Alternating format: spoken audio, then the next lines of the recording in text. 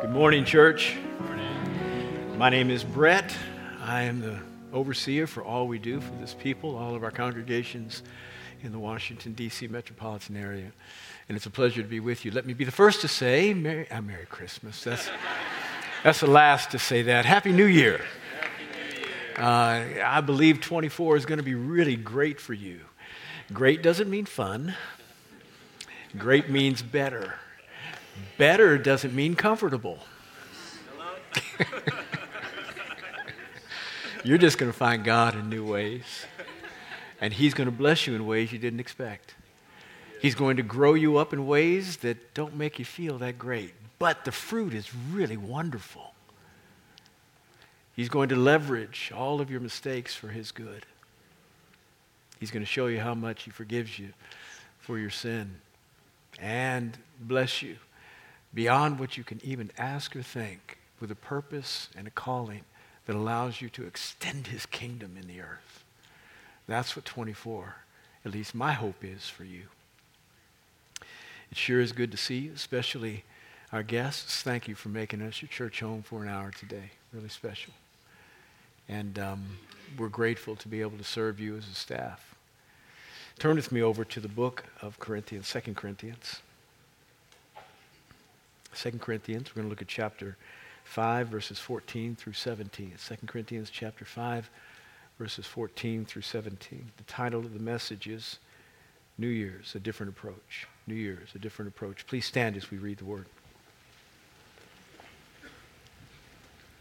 For the love of Christ controls us, having concluded this, that one died for all, therefore all died. 15. And He died for all, so that they who live might no longer live for themselves, but for Him who died and rose on their behalf. Therefore, from now on, we recognize no one according to the flesh. Even though we have known Christ according to the flesh, yet now we know Him in this way no longer. 17. Therefore, if anyone is in Christ, he is a new creature. The old things passed away. Behold, new things have come. Lord, bless the reading of the word and help us to hear so that we can obey in Christ's name. Amen. You may be seated. 3 things in this passage about which I'd like to speak. 1, how we need to love differently. 2, how we need to see differently. And 3, how we need to know differently.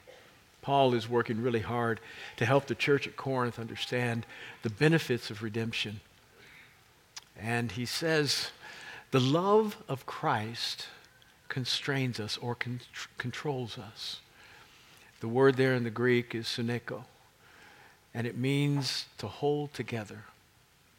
The word of Christ and the love of Christ controls us. It holds us together so that we don't fall apart. Now, Paul is saying there's a different kind of love that we need to exercise on a regular basis. It's not the love that we see portrayed in Hollywood. I'm not quite sure what that is. I don't know. But it's not Bible love. It's not God love. I have some other words for it, but I'd have to define them differently this morning, and I don't have time. It says the love of Christ. And it's not just the love that we receive from Christ. It's the love that we must give as a result of Christ in our life. It's Christ's love that constrains us, suneko, holds us together. So that when we have the opportunity to love people at the God kind of level of love.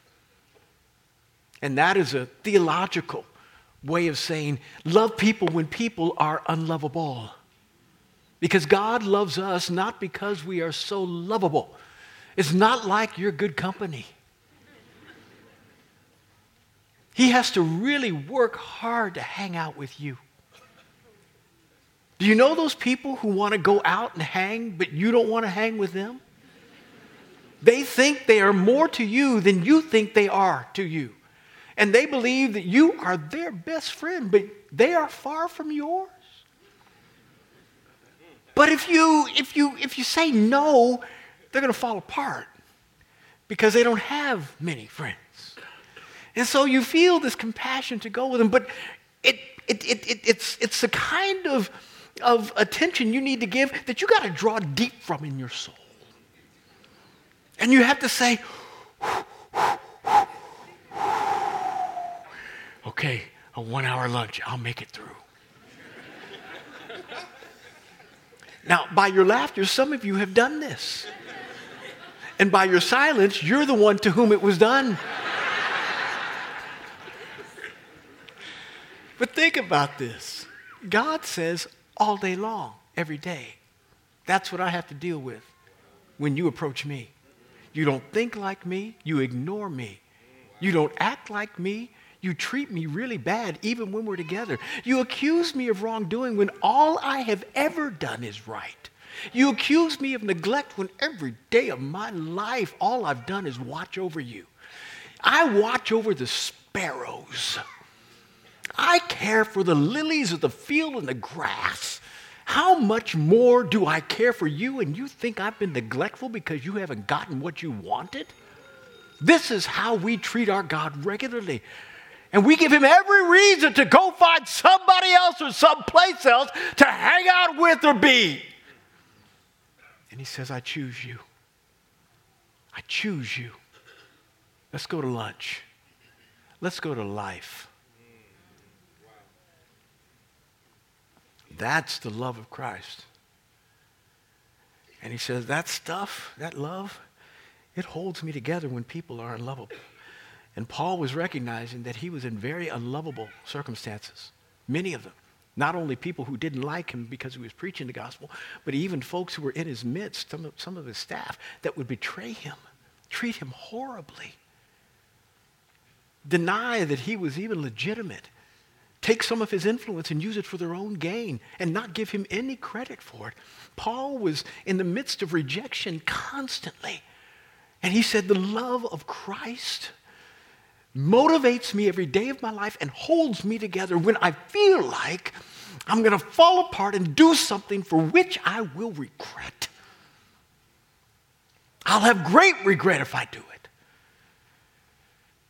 Jesus said this, that we need to love our enemies. It's a hard thing to do. People who have treated you intentionally wrong, have hurt you deeply. He said, love those people.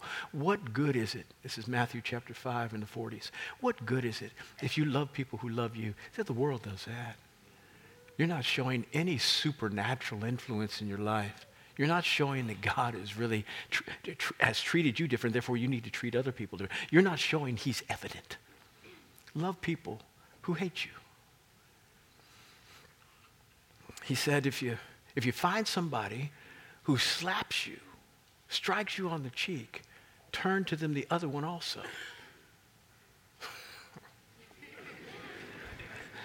Somebody starts throwing hands, you throw in the second one. The natural response is not after this to go,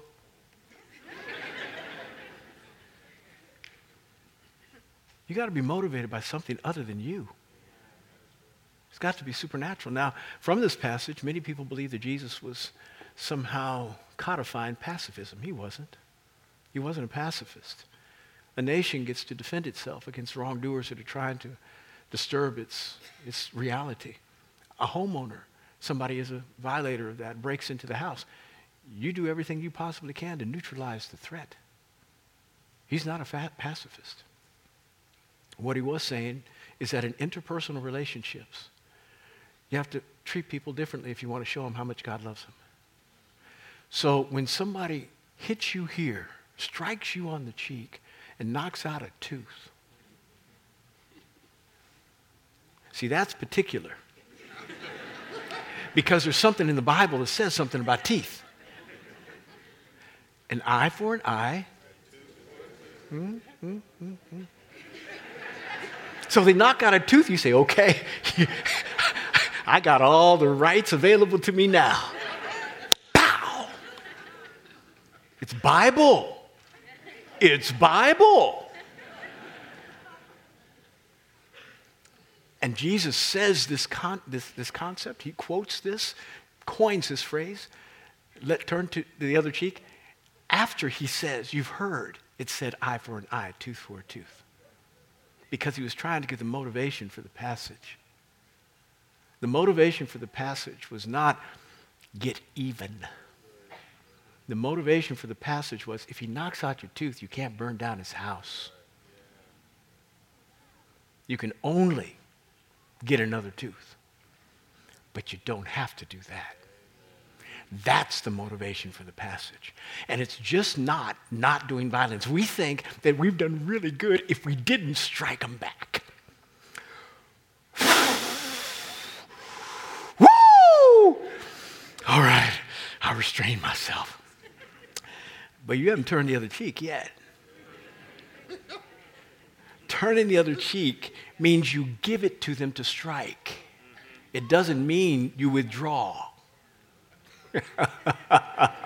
Boy, this is a different kind of love, isn't it? This is a different kind of love. But he's not again trying to convey pacifism. What he's saying is this part over here is really hurt. I mean, he got you good. He clocked you. But this part over here is healthy. It's not hurt. Where it's red and swollen, over here, you're healthy. Turn to him the side of health. Let him see how much God loves him, even in the midst of his anger and resentment and his bitterness and his unlovableness. Let him see something different, because every day of your life, this is what God feels like. That we are striking him on one cheek and he constantly turns to us a redemptive side. The love of Christ constrains me. It holds me together so I don't say something stupid.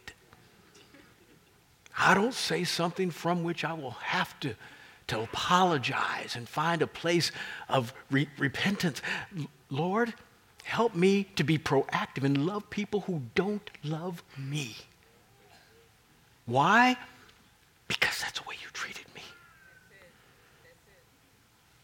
1 John 4:19, we love because he first loved us.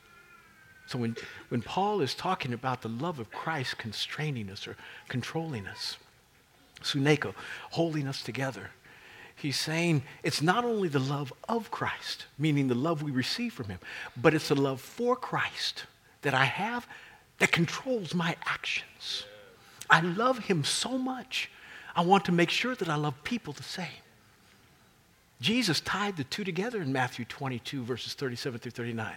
Man comes to him and says, what is the greatest commandment? Jesus says to love the Lord your God with all of your heart, with all of your mind, and with all of your soul. Your strength, everything you've got, love him. He said, but the second is tied to it. It's like it. Love your neighbor as yourself. Impossible to love God without loving people. Impossible. You can't love God without loving people right. Loving people well. So when he says the love of Christ holds me together so that I don't fall apart when it's most important for me to give a witness, that there's consistency between what I preach and what I do. He's saying that I need to be a representative of Jesus everywhere I go all the time. I need to understand that my responsibility is to be what he wants me to be rather than what I want to be. To suppress ourselves and elevate his character in our lives. And this has to be cultivated. It is not something that you can just flip on. You have to think about it. You might even have to rehearse it. Because somebody said something to you yesterday at work, but you didn't have the quick comeback. And so you had a long drive home. And then you were at dinner, and you were quiet, and you didn't say nothing to nobody. And you were still thinking about it. Then you got in bed and thought, I know what I'm going to say tomorrow. I know what I'm going to say tomorrow. I'm going to come back like this.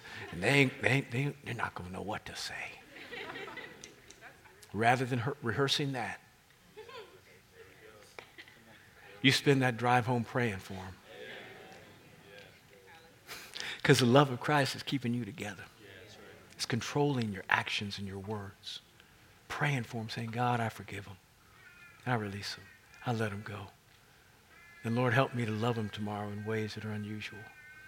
Help me not just to not do wrong. Help me to be proactive and do right. I wonder if Helen Steiner Rice has written a card on this. Oh gosh, you all don't know who she is. Okay, she was a woman in my generation that wrote all the Hallmark cards. All the Hallmark cards were written by Helen. Never mind. If somebody has written something that I can use in order to make sure that I'm responding highest and best so that my God is honored and the kingdom progresses in this person's life, Lord, that's what I want. That's what you go to bed thinking about. And that way you're not kept up all night worrying about your reputation, worrying about what they're going to come back with. You've prayed, you've given it to God, and you know that tomorrow's going to be one of the greatest redemptive days of your life. The love of Christ controls you. Secondly,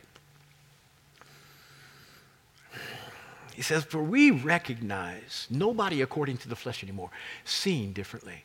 In 2024, I hope you see differently, not just love differently, but see differently. We recognize no one according to the flesh. We used to recognize Christ that way, but we recognize him no more because we realize who he was and what he did. Now, when Paul says we used to recognize Christ that way, remember, even though we have no record that Paul ever interacted with the person of Jesus before his death and burial and resurrection, we know that he had to at some level. Why? Because they were contemporaries. And Paul was a Pharisee of some note. He was on the rise. You could not be a full-fledged Pharisee until you were 30 years of age.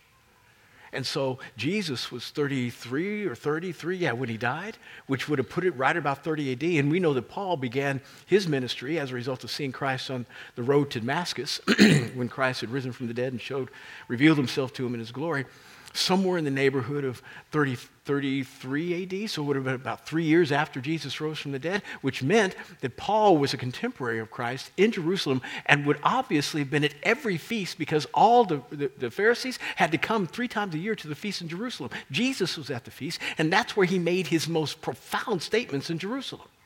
So he would have seen Christ that way. He would have heard Christ, though he may not have argued with Christ. He would have heard many of the messages that he preached in Jerusalem. And so when he says, I knew him like this, but when I saw him this way, I don't regard him like that at all anymore. He's speaking of personal interaction, probably. But he's then saying, we don't regard anybody like that because post-resurrection makes everybody different. Everybody different. Not just the Jesus I saw on the road to Damascus that changed my life forever, but everybody is now a new creation in Christ. Just as I have been transformed, and Paul was a persecutor of the church. You would not have known that his life was the way it was before he met Christ if you knew him only after Christ. This man was so different. Everything he believed, everything he did was contrary to who he was before. So if anybody had the credibility to talk about what new creation reality would be like, it would be this dude. I'm not the same, he's saying. No way am I anything like that dude named Saul.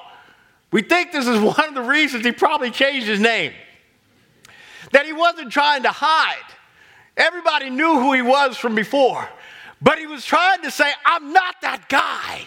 Even though you see me, I look like that guy. Something has changed on the inside of me. Don't look at me like I used to be. Not according to the flesh anymore. The problem is this. We see flesh before we see anything of redemption. And when somebody has hurt us deeply, we see flesh strongly. We almost smell it. We understand it differently. And now the person that we have called a friend Somebody that we have fellowship with and broke bread with and gone to movies with. Somebody we may have BFF'd with. That person now stabs us in the back and says some stuff that they should not say on the internet about us. And then they apologize. Ho. Apologies don't mean a thing to me. You ruined my reputation. You dragged me through the mud publicly. We're done.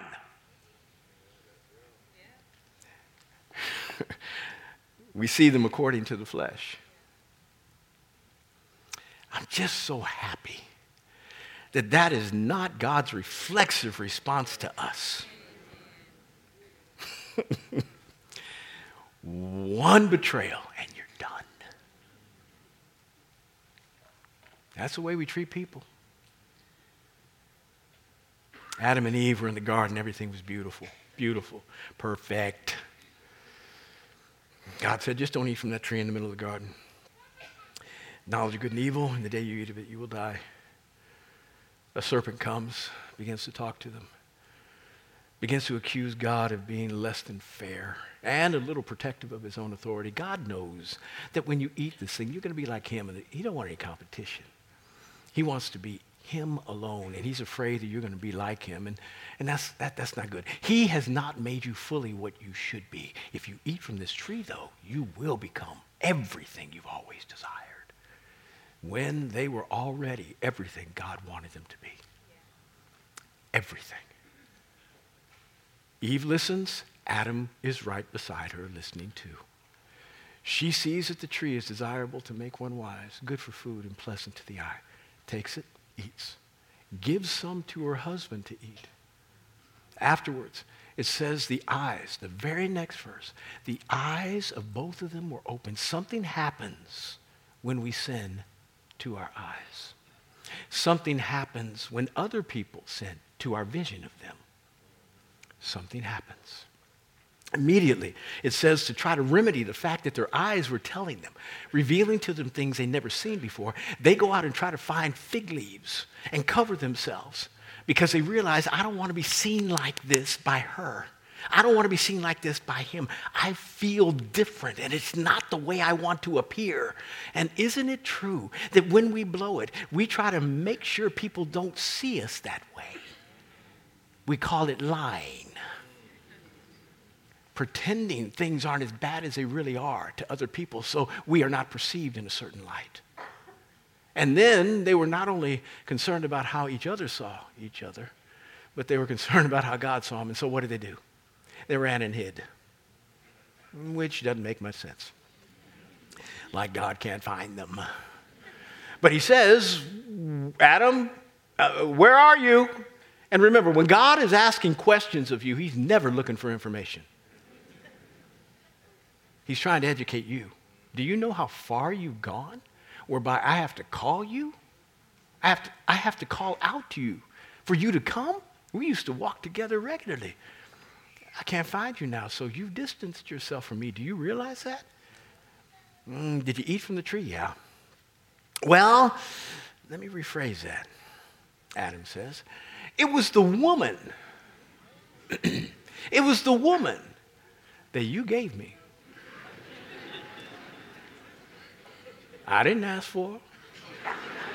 I was doing just fine. She just showed up. I went to sleep, and there she was when I woke up. Blame shifting. When Adam was right beside her, when the serpent was talking to her, some people say, well, you know, the Bible's really not true. It's a bunch of fables. Animals can't talk. Yes, they can.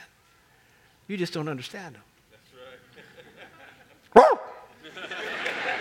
You have no idea what that was. Elephants. You have no idea what they're saying, but they're talking. But they can understand us. Sin hadn't affected them near as much as it's affected us. Our ears can't hear anymore. Sit. Boom. Go. Run. Cats understand. They just don't care.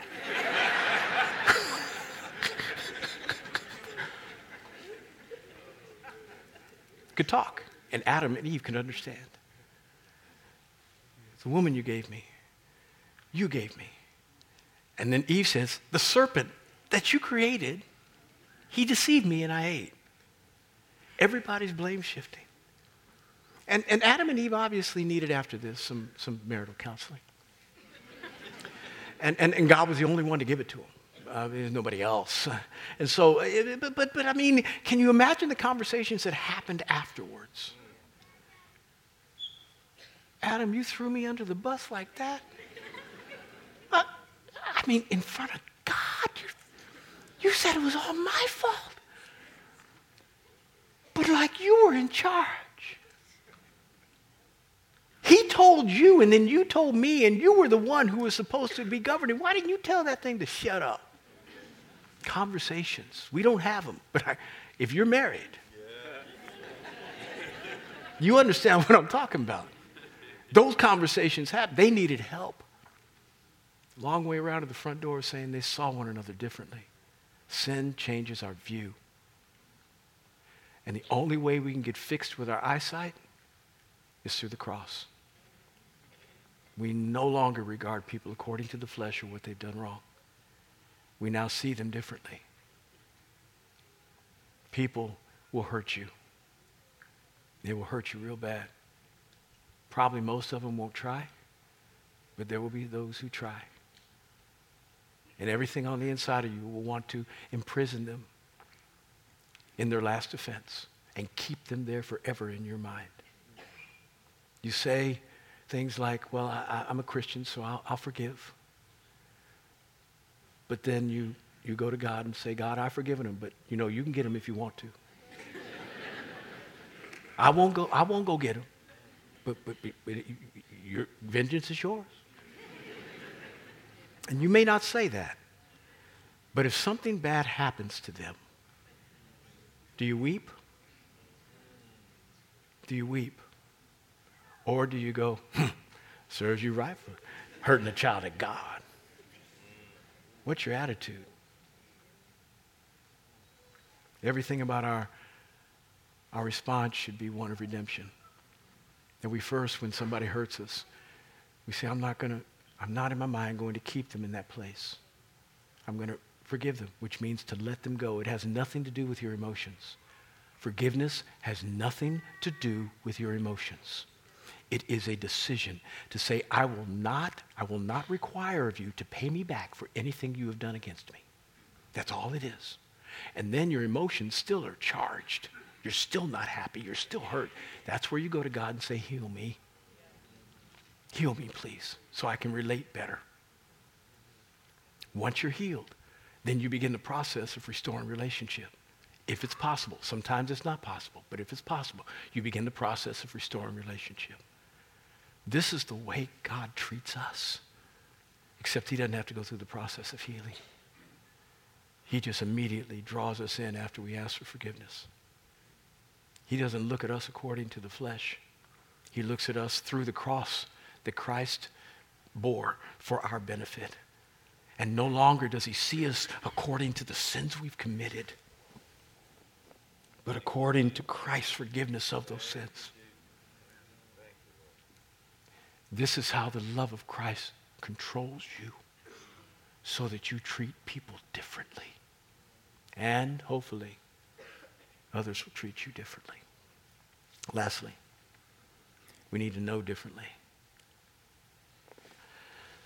For we are now new creations in Christ Jesus.